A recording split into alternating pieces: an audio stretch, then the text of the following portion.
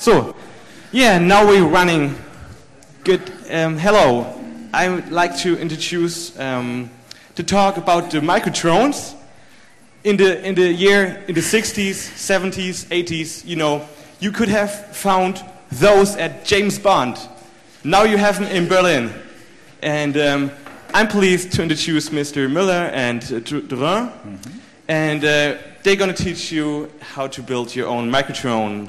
Okay, give them a warm thank you. Welcome.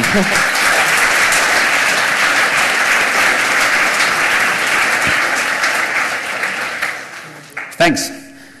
So this is how the presentation will go. And you probably all know those UAVs that you can find in the news. They're quite pricey and they're used by the military mainly. So this one is a couple of $1 million expensive. And you also find some civil aircrafts, but still they're kind of pricey. This one is about $1 million. It's used in Japan to spray crop with that. And you also find small aircrafts in the military, but still they're kind of pricey. So this one is about $50,000. And you find stuff that you can use to fly, which is not a real UAV, like this one, which can just let go and fly. And there was just a question why we didn't use quadcopter, but we used fixed wing. I guess this is what most people see as drones if you talk about homemade drones today. We took a little other approach. We have fixed wing aircrafts like these two. We also have some quadrotors, but mainly we're doing fixed wing aircraft, and why we do that, we're going to talk about that later. So if you decide to build your own drone, what do you need? What's the skills? What's the main skills you need to start with the whole thing? The first thing people think about is the aircraft itself. It's an important thing, but you should not put too much effort into the aircraft itself. You should know why an aircraft flies, and you should get a good aircraft, but don't start with a small aircraft. Don't start with a fast aircraft. Take a big, slow-moving, big inertia aircraft that flies very well, and don't start with the small ones right away. You probably have some control loops that you have, which you will use to control the aircraft and the autopilot. You have to push all this information, all these formulas into some computer. You have to have some knowledge in computer software and how you operate that, and you put that into software. Then you have to put this software into the aircraft. You have to have some hardware, some electronics. You probably need some skills on how to operate a GPS receiver, how to integrate antennas, and you probably also have to make sure that the telemetry link or the video link doesn't disturb the GPS, because that's most likely the biggest problem you will have, especially if you have such small aircrafts, that you have a lot of interference between the devices that you have in the aircraft. Finally, you also need RC skills, because the first thing the aircraft will do is it will not work.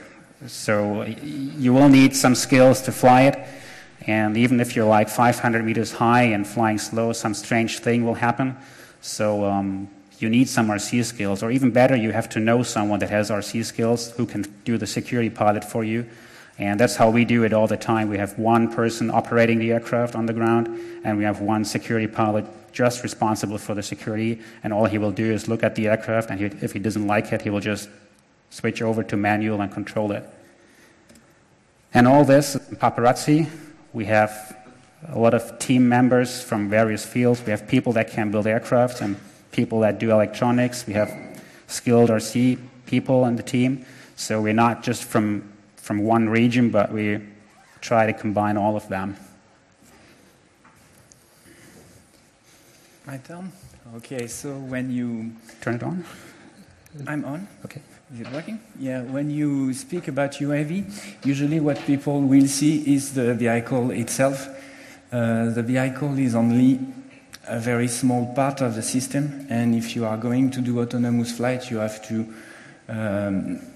involve a much bigger system. So the first thing you will want to fly the aircraft is what you find on a normal OB aircraft, is a standard RC link. And then comes the big part, which is your ground segment. So you will have a data link, and you will need a data link and a ground control station to see what happens in the aircraft. And the only problem is not to fly it. Before you fly, you will need to prepare your flight, so define your mission. You will obviously need to be able to do some simulation, because you don't want to rebuild an aircraft every time you made a coding error. You will need to be able to tune your aircraft every time you mount the autopilot on a new aircraft. It will need to be adjusted to this particular aircraft. So plot curves, see how fine-tune the autopilot. Then when you're flying, also the aircraft is autonomous, you will need to monitor what it's doing and maybe interact with him, change some part of the flight plan. And then when you've landed, you will want to be able to analyze the flight logs, because obviously when you're flying, the workload is quite high and you haven't seen everything. So after the flight, you will want to, again, plot some data and see if everything went as you expected. So the coolest thing about aircraft is that they fly. So we wanted to show you an aircraft in the air, but it's kind of difficult to fly in an urban area like here in Berlin, and we couldn't find a place very close, so that would be kind of impossible. So what we thought about is we set up 3 locations where we have teams right now sitting there in the cold, waiting to start the aircraft. And what we try to do is we want to control the aircrafts flying fully autonomously in Hildesheim and Toulouse from here. So once they are launched, they're flying on their own. We have an aircraft about the size of the bigger red one and another one slightly bigger. And this is something very complicated, even if it doesn't look like, but it took us quite long to set this up. We just set this up for this event. We have never done that before. And so we're going to try to demonstrate that. Yeah, so before we go with the demonstration, we are going to just give a brief overview of what you are going to see. Then we'll have the flight demonstration, and then we'll come back a little more in depth on what you see. So what you will see is aircraft flying in Hildesheim and in Toulouse, flying their flight plan. So what is a flight plan? Basically, a flight plan will, well, for the most simple, define a trajectory. So the most simple flight plan, you would have 1 or 2 waypoints defining a line, and the aircraft will fly along that line. Now, if you're doing only lines, your aircraft will not fly very well. So you will want slightly more complicated trajectories, like a circle around a waypoint. Once you know how to fly a circle and to fly a line, you'll be able to combine that and fly patterns like this figure of 8. So while our aircraft will fly, we will switch them to that kind of patterns. And with all these basic patterns, you can build a more complex trajectory, like this landing trajectory, where the aircraft will join a specific area, lose altitude, and then fly along what we call a glide and land on the runway. So these are statically defined trajectory, but in a flight plan, this is like a program. You are also, well, in Paparazzi, you are also able to write a flight plan like you write a program and define complex behavior like the one we have here. In this trajectory, the aircraft was fitted with a chemical sensor and is looking for what we call plumes and trying to find the source. So it is starting here. When it finds a plume, it's flying in a cone, making it larger and larger. When you find another plume, it's doing again. And so this kind of behavior is inspired by biological behavior. This is the way insects do. And so this is an example of a complex flight plan. We'll see after that how you can define it.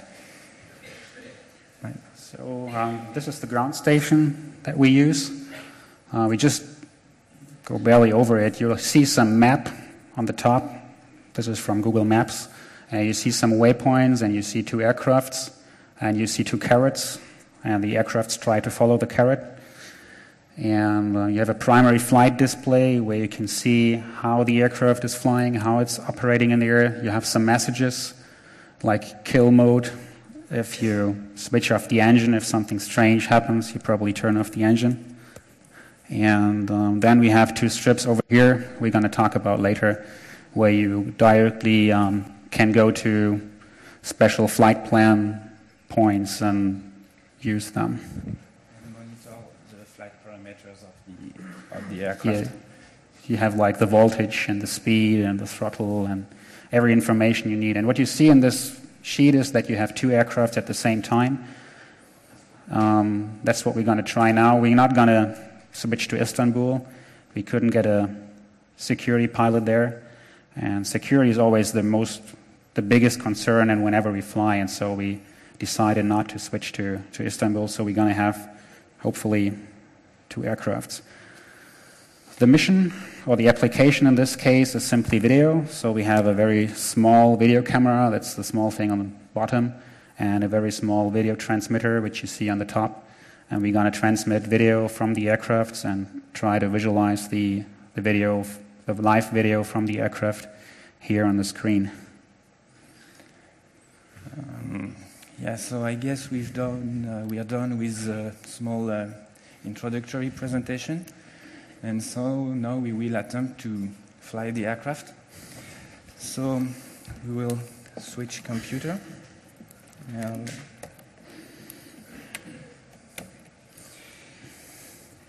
So this is the same ground station that we showed you before. This is the purple aircraft. This is the aircraft that is in France. And the yellow one is the aircraft that is in Hildesheim. So you see that the aircraft are in manual for now. Okay. And now we will contact the pilot and let them know that they can switch it to autonomous. So on the map, you see here, this is the map in Toulouse. You see the aircraft here next to the pointer. And it will take off and hopefully go to fly a circle around the standby waypoint.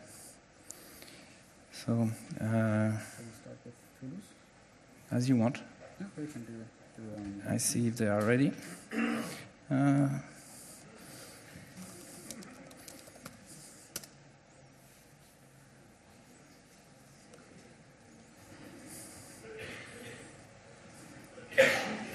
So they have completed their pre-flight check. I'm waiting for the aircraft so I'm switching to the takeoff block. Here you see the video of the aircraft. Okay. Here you see that in this flight plan I have switched to the takeoff block. Now I'm waiting for the security pilot to tell me that he's ready to throw. He will switch the aircraft to autonomous and throw it. So once again, this is something very new and very challenging. You see him walking here on the video, holding the aircraft, so he has realized that I'm waiting for him to take off.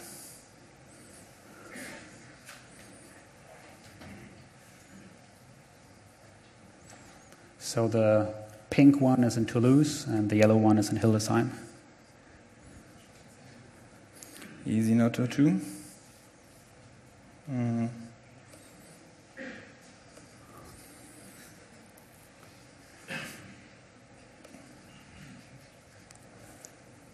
And we are gone. Hopefully.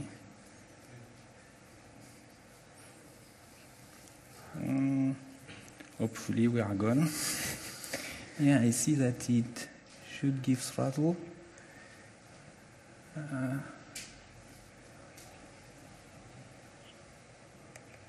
So what we have here is a DSL connection.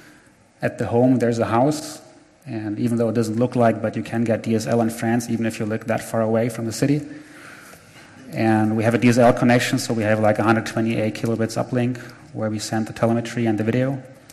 And in Hildesheim, we have a UMTS phone on the ground, which gives a little less transfer rate, so the picture from there will be worse. And we have a complete system there, so there's a security pilot and there's a laptop, and everything is set up so they can control the aircraft from here.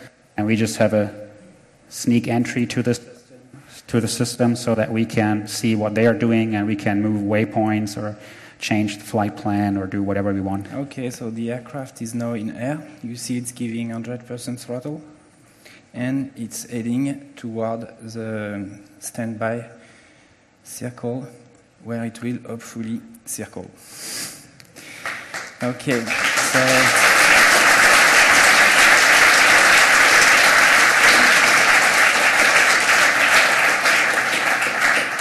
now what can we do? Do we want to start the second aircraft now, or play with this one a little while they get ready? Yeah, maybe you play with this one a little. Okay, so you see that it's circling around this waypoint called standby. I will move the waypoint a little.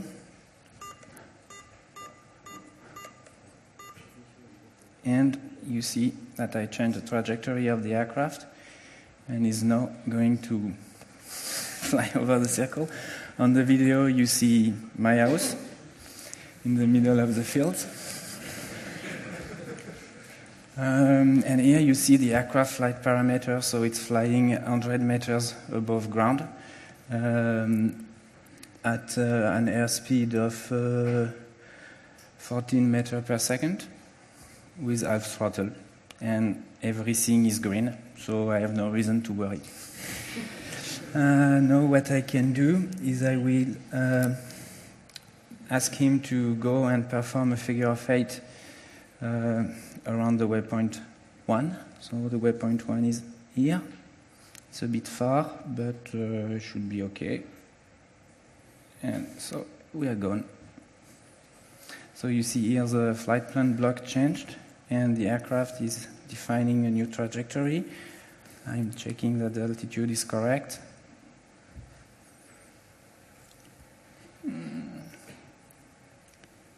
Yeah, it's flying. We're losing some of the messages. This is not so common to do that to the network. So now I can leave it here. You see the video that is transmitted by the aircraft. And what I want to underline is that we only have the security pilot. With the security pilot in Toulouse, the only thing he did was to throw the aircraft. For now, we are controlling it from here. And so they are doing nothing in Toulouse. So maybe we will leave this aircraft to fly along this figure of 8. Along this figure of 8. This aircraft has an endurance of 30 minutes, so this is perfect for this demonstration. And we will start the second aircraft in Hildesheim. So I will just quickly tell the security pilot that everything's okay, and I'm going to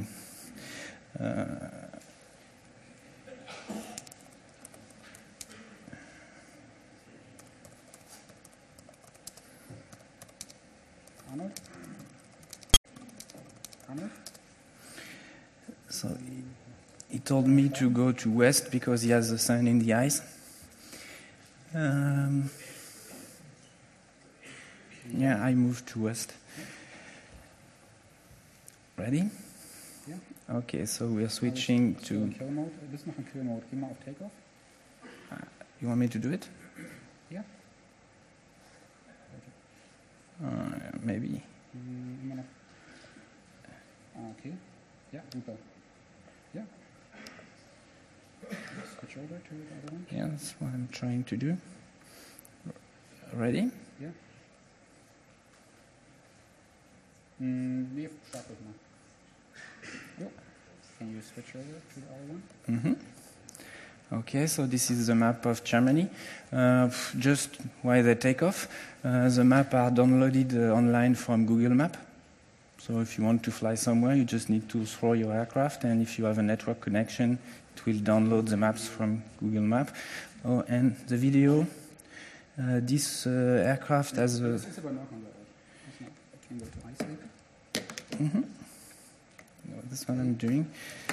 So this aircraft is transmitting its video through a GSM modem, a cell phone. So this is why it's not refreshing very fast.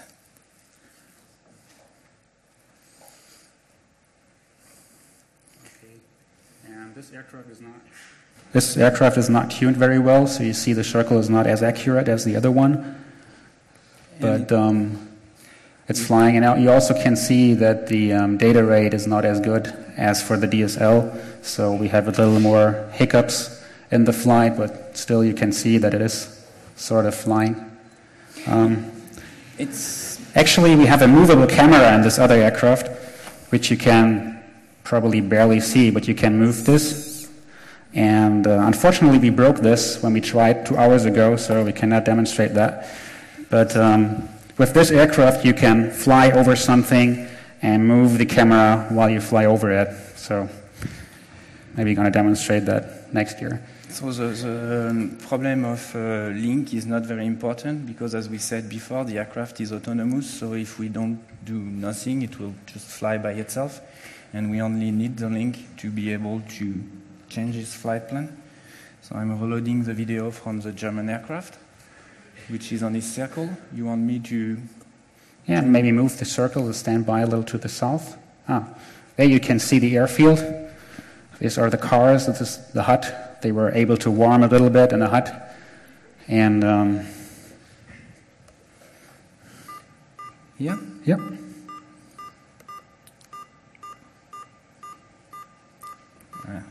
So we're waiting for the confirmation. So what you do now, we send the aircraft the message to move the waypoint, and once we get the acknowledge from the aircraft that the waypoint is moved, the annoying beep stops. So we changed it. You want me to put it on a figure of 8 or something? Yeah. So figure of 8 around waypoint 1. Let's go. So I changed the flight plan block. Yeah.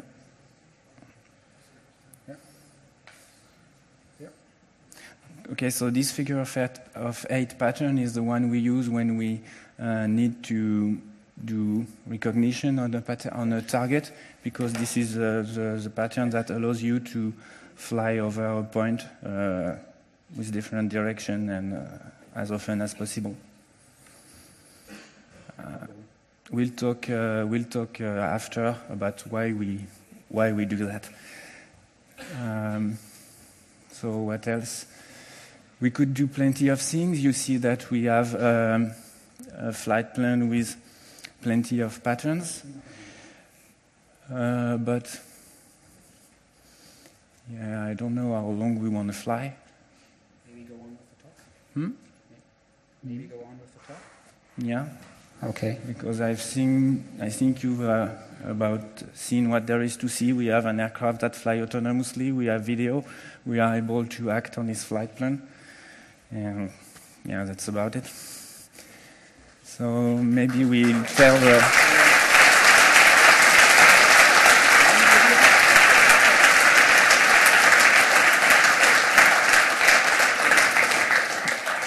So here we go back to Toulouse. You see that oh yes, this was nice. You see that the trajectory are very clean.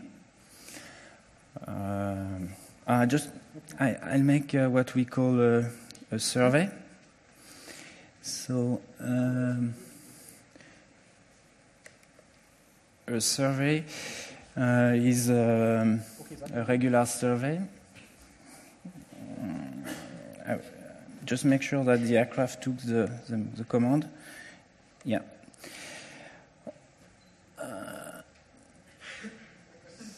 No, everything is fine. Don't worry. Okay, so you see the point S1 and S2, and the aircraft will be performing a survey in the square between those 2 points. So I will move maybe this point a little here. And crappy network. Okay. He went by to. Maybe the security pilot is playing trick to me. He went by to standby. I said survey, so I put it back and go see what he says.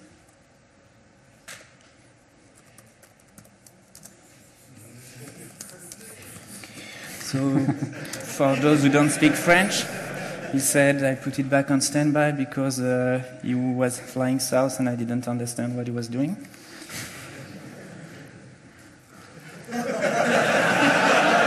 Oops.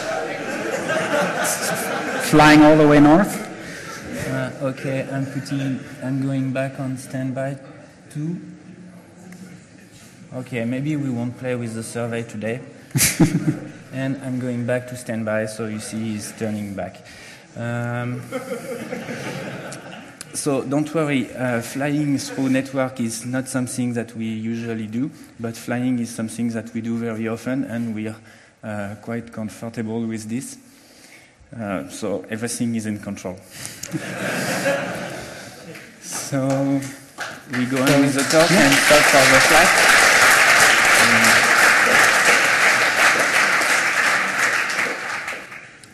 Will you land? Should I go on? Yeah, I tell him. So maybe I go on.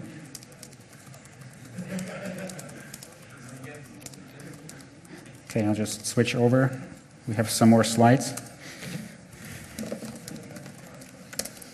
Okay, so I told him now he can have it and land it.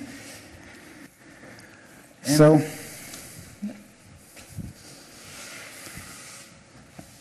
okay, we'll talk. So now we'll try to explain a little more in details what we demonstrated.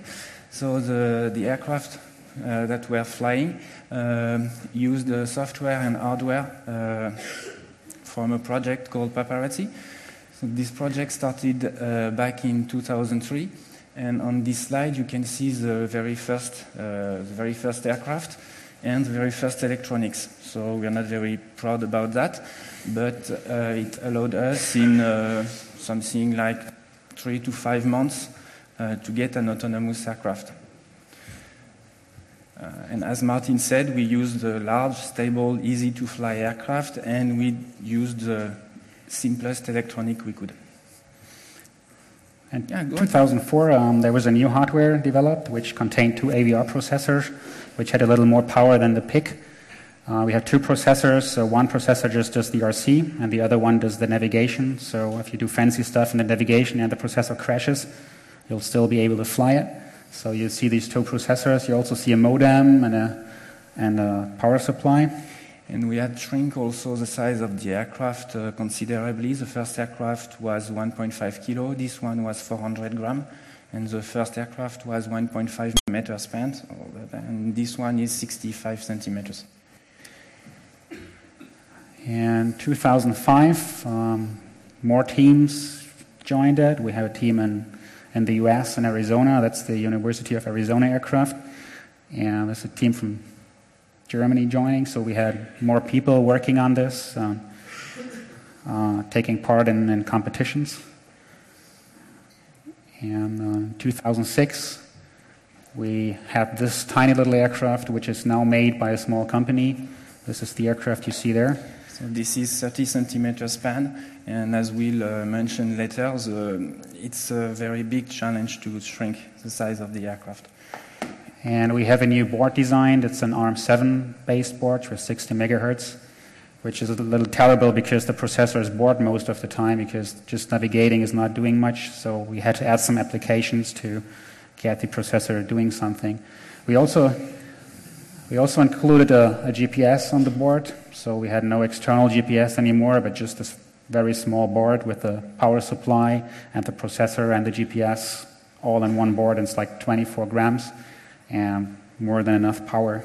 Yeah, this we still had shrink the size. This aircraft weighs a little less than 300 grams. This one is about 240. 240. So 2007 then was the year where we got into the applications a little more. We did some tests with firefighters. We tried to detect a fire in southern France, so they started a fire. They were a little scared. We thought that they would burn half the forest, but all they did was this tiny little fire, so we were a little disappointed about that. And what we also did, like this year in August, we joined a meteorological survey in Iceland, so we were able to fly in real rough conditions. What you see there in the back is the Hofjellskil Glacier, and we were doing test flights there to measure humidity, temperature, pressure, and trying to estimate the wind.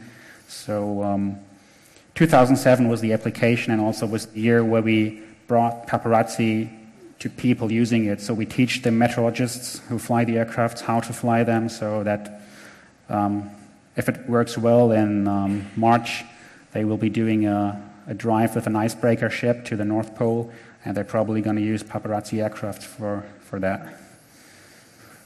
So, what were the goals when we started all this? First thing was to keep it simple. So if you have the chance to use as few sensors, as few components as possible, you shall do that. So that's what we try. We tried not to increase the whole system, to have like a bunch of sensors and big computer power. We started small and then increased. So simplicity was a thing. It should be buildable. The whole thing, everything is open source. Everything you just saw flying, all the hardware, all the PCBs, everything is in the CBS. You can just check out and build your own boards and build the whole thing. That also means that we're not using any special parts or something. We're just using electronic components that you can get anywhere. It should be affordable. There's no sense in making 1 million aircrafts. Everybody can do that. So we try to make it as cheap as possible, using expensive stuff only where it's really needed. And we try to be small. Like I said, it's not that big problem to get big aircrafts flying autonomously. But this tiny little thing where you really have to throw it, like you probably have to be American to be able to throw it. We have some baseball training. So this is really small. And this comes due to the fact that the main motor of the whole project was competitions. We took part in a number of competitions to have some points at which you get things done. Like the networking flying we did today, we needed a day to get this done, and this were always the competitions. And for the competitions, we had always the 50 centimeter maximum, so that's why the red one is that size. It's exactly 50 centimeters, or it fills in a 50 centimeter cube. Okay, my turn. I think we have to accelerate or we'll never make it. Yeah. So one of the way to make something affordable is to use a commercial off-the-shelf product as much as possible. So here you see pictures of many commercial parts that we use in our UAVs. So as Martin said at the beginning, we don't build the aircraft most of the time. By just regular hobby aircraft. We don't build the computers, we don't build the RC links, the data links, we don't build the propulsion, and you can get very good quality stuff for a very low price in consumer shops. Those slides are here to demonstrate the difference between normal, maybe RC is not a good word, maybe RC hobby aircraft and a UAV. So in a RC hobby aircraft, what you have is an airframe, but this is an electric propulsion aircraft. So you have a battery, a radio control receiver, servos, and a motor. And now if you want to turn that into a UAV, what you need to add is what is labeled A, an autopilot, a sensor, what is labeled I, data link, this little purple thing called D, and a payload, because you will be flying for a reason. So usually the payload that is the most widely used is a camera. And now you have a picture of how it looks in real. So you see it's very simple. In fact, since we have developed this little board, everything is on the board. And so basically you only add this board and this sensor, and you have a UAV. This is the controller board. There are two versions. When people start the project and they are on the RSC or on the mailing list, they always wanted to start with the big board. That's not what it's good for. I would always start with the tiny, which is on top. This is the board which does have everything in one board. We have the GPS antenna. This is the brown, white thing. Then you have the ARM7 processor. You have the power supply and some more parts on the other side. This was the first design we had, which only had two processors and nothing else. And in the beginning, we had the two processors separated, like I said, for RC and for navigation. And this was what this board was for. And now with the new software, we hope everything goes right and we put everything into one processor. We have sort of separated spaces for the two processors, but it should be safe. Okay, I'm going to talk about infrared attitude measurement. So in most UAVs, they will use inertial sensor to tell their attitude. One of the problems with inertial sensor is that they are expensive, at least if you want good one. They are very fragile, very difficult to use. You need to calibrate them properly. And you don't get direct reading from a gyrometer. You get only a rate reading, so you have to integrate that to get your attitude. So you need a fancy filter. This is complicated. We have, in Paparazzi, on fixed wing, we use another way to measure attitude, and it consists in thermopiles. So basically, they are just thermometers. Once again, this is consumer electronic stuff. This is used, for example, in cars, air conditioning system. And so how does that work? You put one thermometer on each wing of the aircraft. If the aircraft is level, they will read the same temperature. And as soon as you bank it, they will read different temperature. So we are here talking about radiation temperature. The sky is normally very cold, like minus 40 degrees or something like this, and the Earth is normally warmer. Not always. And so you get an estimation, you get a measure of a temperature difference that you have to convert, that you can convert into your attitude, but it's a direct reading. So no need to integrate something, no need to calibrate the sensor. And so how do we get the reading? We add a second pair of vertical sensor, and we just take the ratio of the difference of temperature, and we get a direct reading. So these are the sensors that we're using.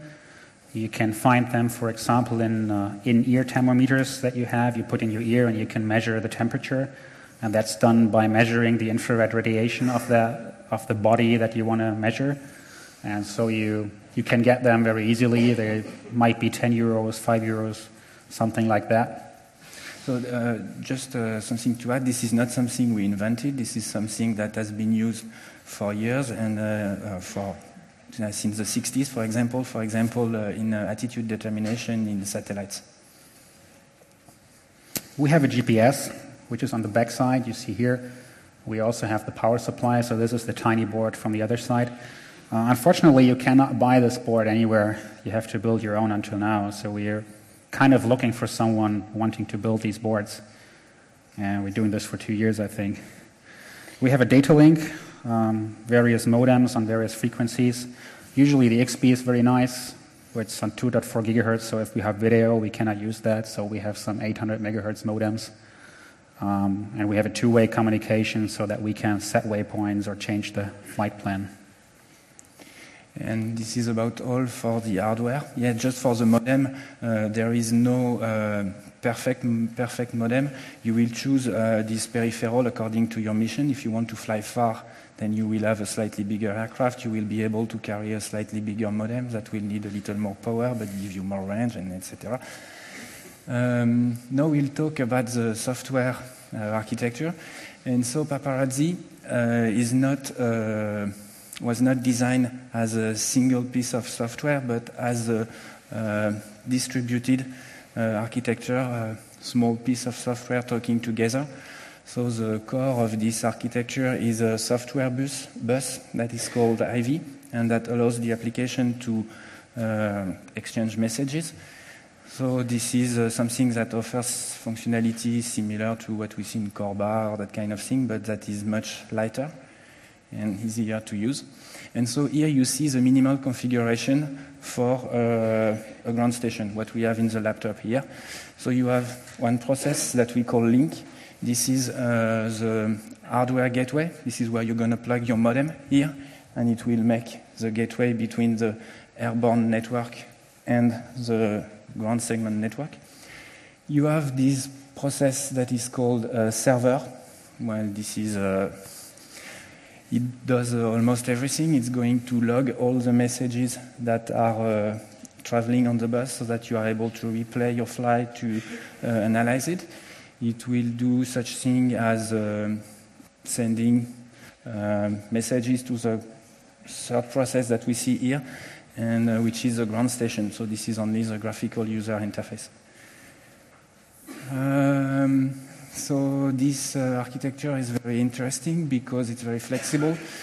For example, if you will be running a simulator, and you will be running a simulator, it will just plug here in the place of link, and this is exactly the same code than the code that is running in the aircraft. We will talk about that later, but we have a good segregation between hardware and non-hardware code, and so we are able to compile the same code for the ARM7 or for the PC, and running the flight controller on the PC exactly as if it was on the aircraft. And this one, Gaia, is an environment simulator which will simulate things like wind and GPS coverage and sort of things. And you can add still more agents. While you are flying, you may want to plot your altitude or whatever, so it's very easy to plug agents such as a plotter, or this one, which can replay a log.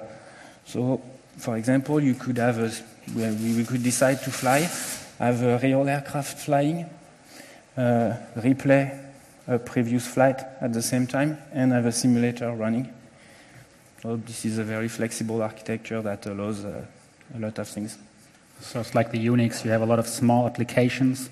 There's also an application just to show you the raw messages, and you can just plug whatever you want. We also have a plugin for Google Earth, so we can transmit the location and the attitude of the aircraft into Google Earth, and we can see the aircraft fly through Google Earth through this, and it just plugs to the Ivy bus, and that's it. We have a plugin for flight gear. It's very easy to plug stuff. Yeah, like this, if you have a special payload in your aircraft, it's very easy to add messages, to write your payload agent. Yeah. So the onboard software itself is written in C, pretty much. Some of the code that you're compiling, like the flight plan, is directly compiled to C and then linked to the software which is running in the aircraft. And it's all the same C software which is running in the ARM7 or could run on the old RV airboards or also in the x86 or i386 PC simulation. So it's all the same software. It's just compiled differently. We're just starting to play with ARM9 processors, and it would be exactly the same, and you can bring whatever processor you have as long as you rewrite the hardware layer. You'll fly Paparazzi on it.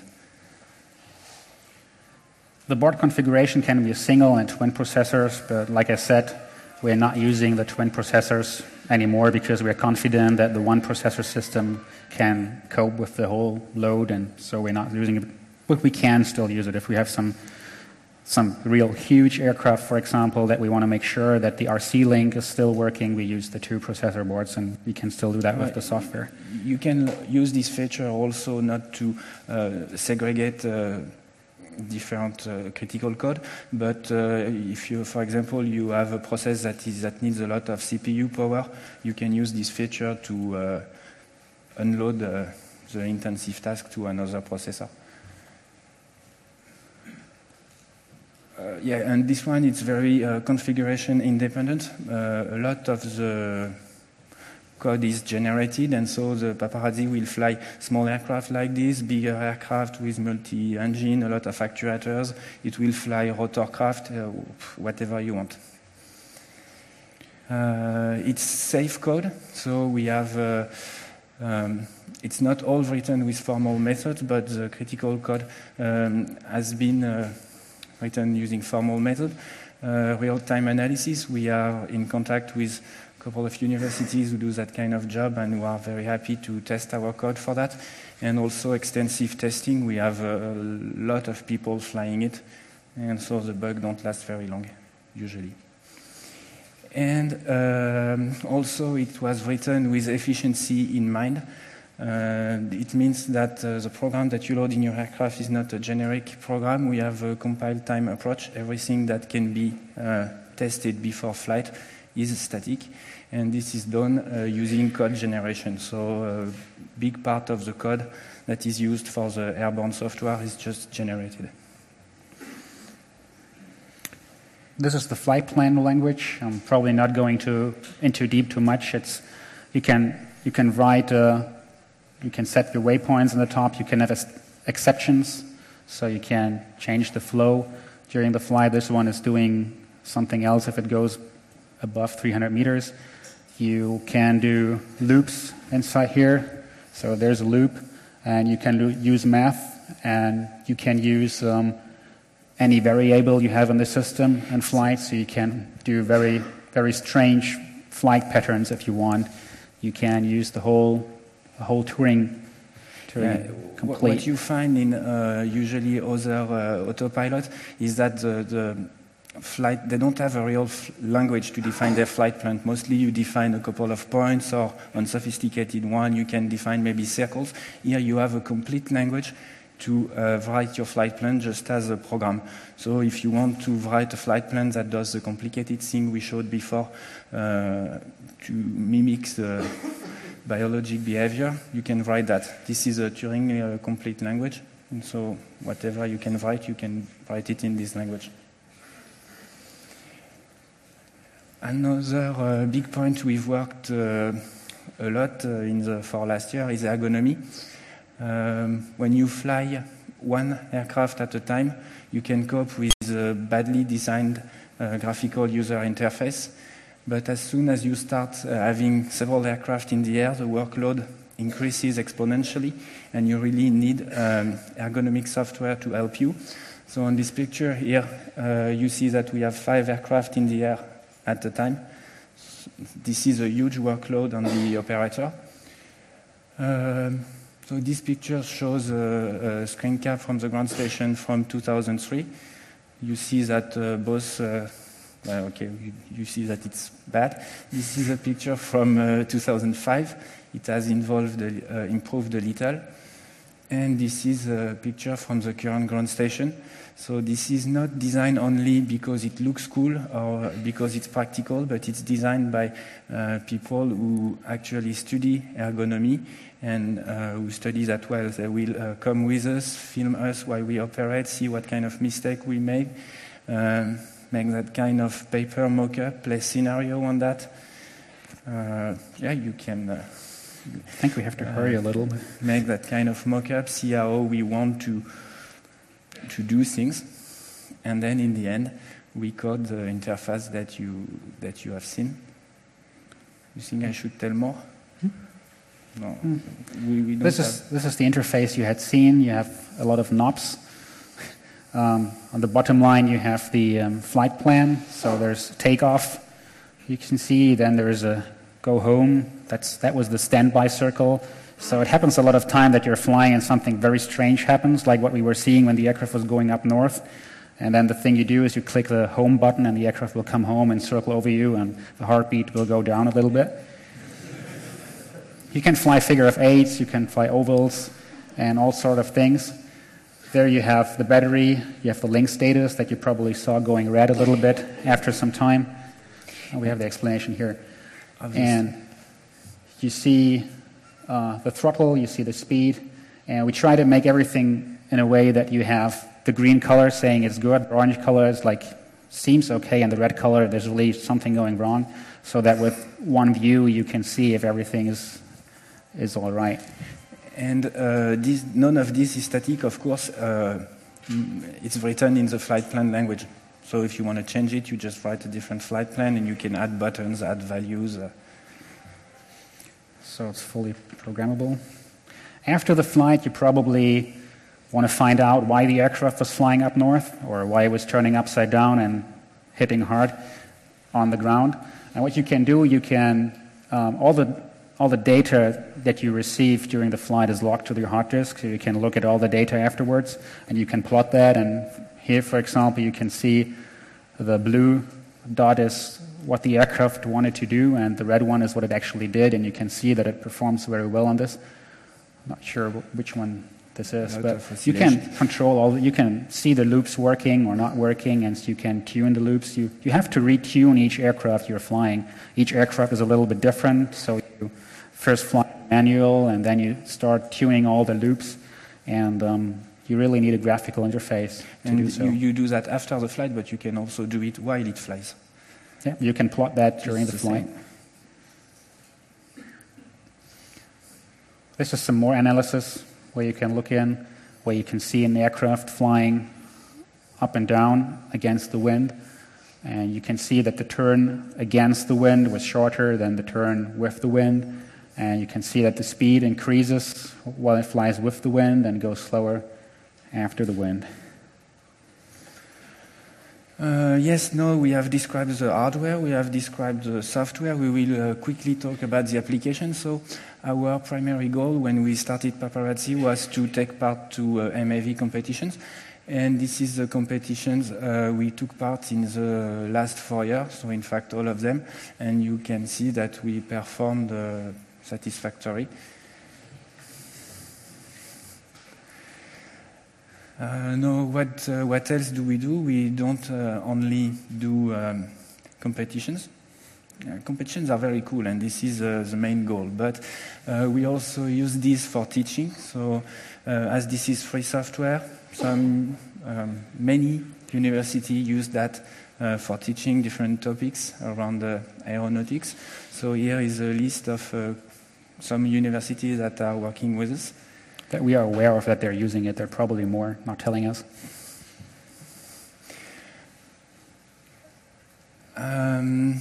Another application is for research around aeronautics and UAV. You have seen that UAV is a very complex system, and so when you're doing research in a particular topic, you need the system, but you don't want to build it completely. So you can just use Paparazzi and put your little piece in it and do your research easily. So this is a 3D picture from was done in University of Arizona, I think, and those guys study aerodynamics. So they use our Autopilot to study in order to study aerodynamics. This is a picture taken in Iceland this year, where we were flying with some meteorologists, and they had some other aircrafts here on the floor, and they had this balloon they let go up, and keep this picture in mind, and that's the same picture, just from some further away with Google Earth. And we had a special NOTAM issued by the Icelandic air traffic control, so that we were allowed to fly very, very high. So we were flying up like 12,000 feet, which is about 3,300 meters.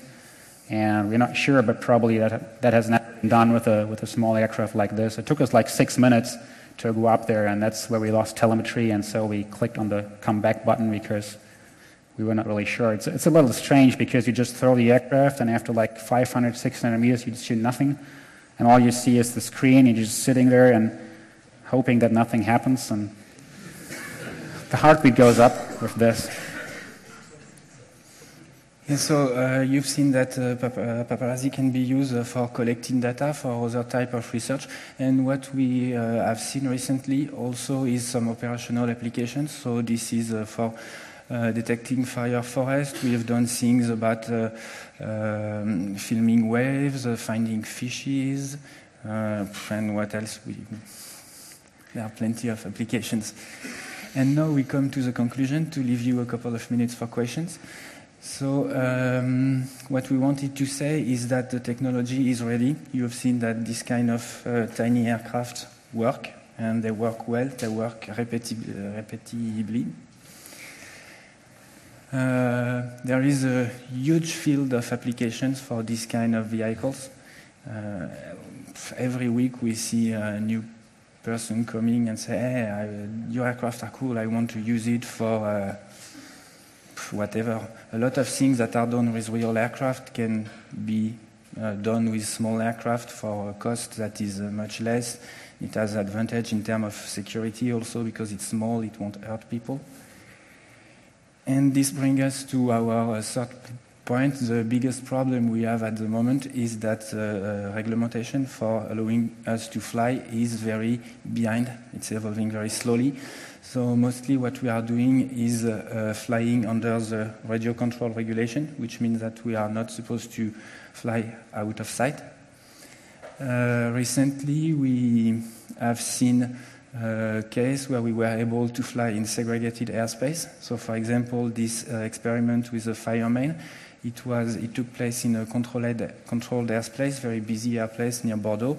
And after about 1 year of negotiation, we were able to get an area in this, and we had an air traffic controller on ground with us, talking with the air traffic control, notifying our takeoff, our landing, and everything, and all this for that kind of aircraft.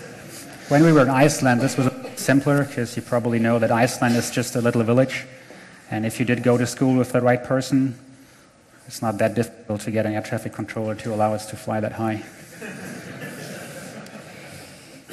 And so obviously, and this is the thing that is missing the most at the moment, is to find a way to have a smooth integration in civil traffic to allow real operational use. Now we want to acknowledge all the people who helped us to set up these demonstrations. So you seen them here, and all the others that we cannot mention here.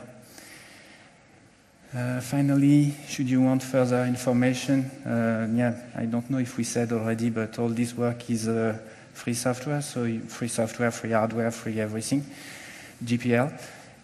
So this is a place where you can get more information. And now, if you have any questions, you have 2 minutes.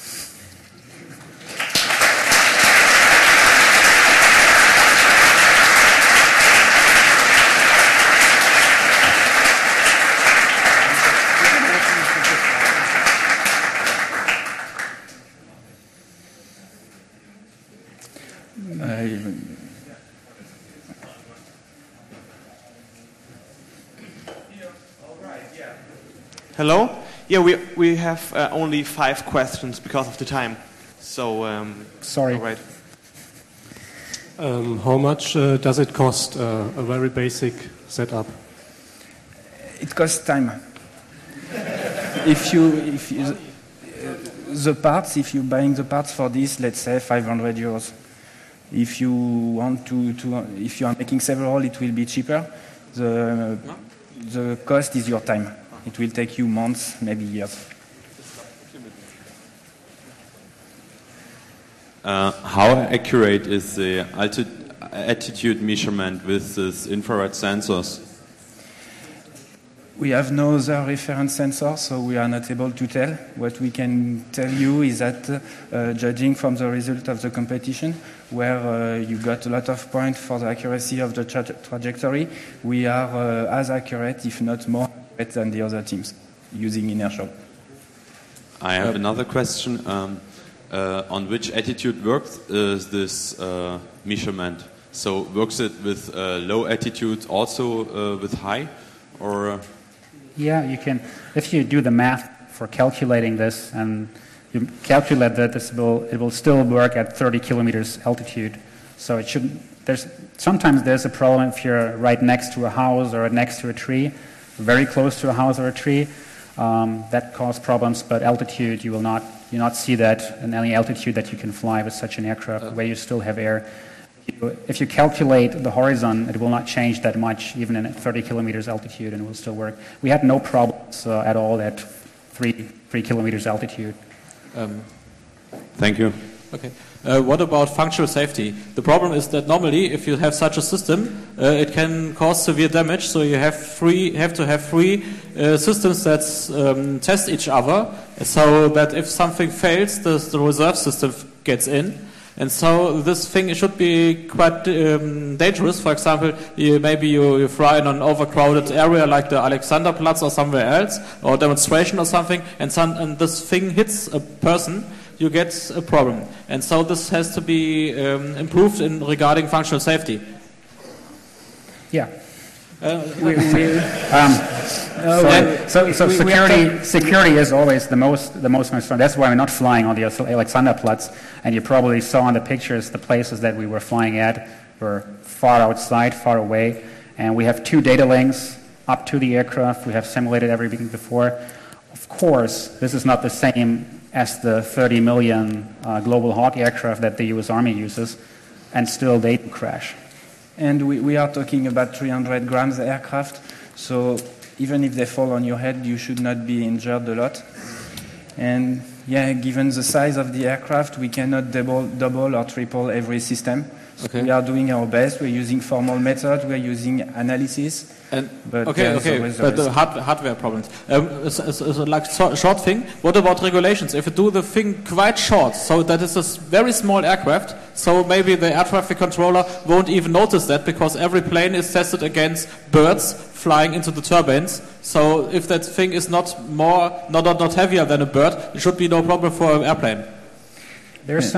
That's what we're trying to suggest to the people who do the regulation. But for now, they don't really believe us. Okay. And do you think the paparazzi could be a solution to citizen surveillance systems that government could put up? This is the last question. Thank you. Anyone can use this, and I guess it's used already. Still, I think it's a very bad idea to fly with a fast rotating carbon fiber aircraft over human crowds. So that's nothing that we do, and I would not suggest to do that. So. And this is not specifically Paparazzi who could threaten, who could pose this problem. This is all kind of UAV. I think Paparazzi sort of solved this problem by giving access to this technology to more people than with commercial material. Thank you.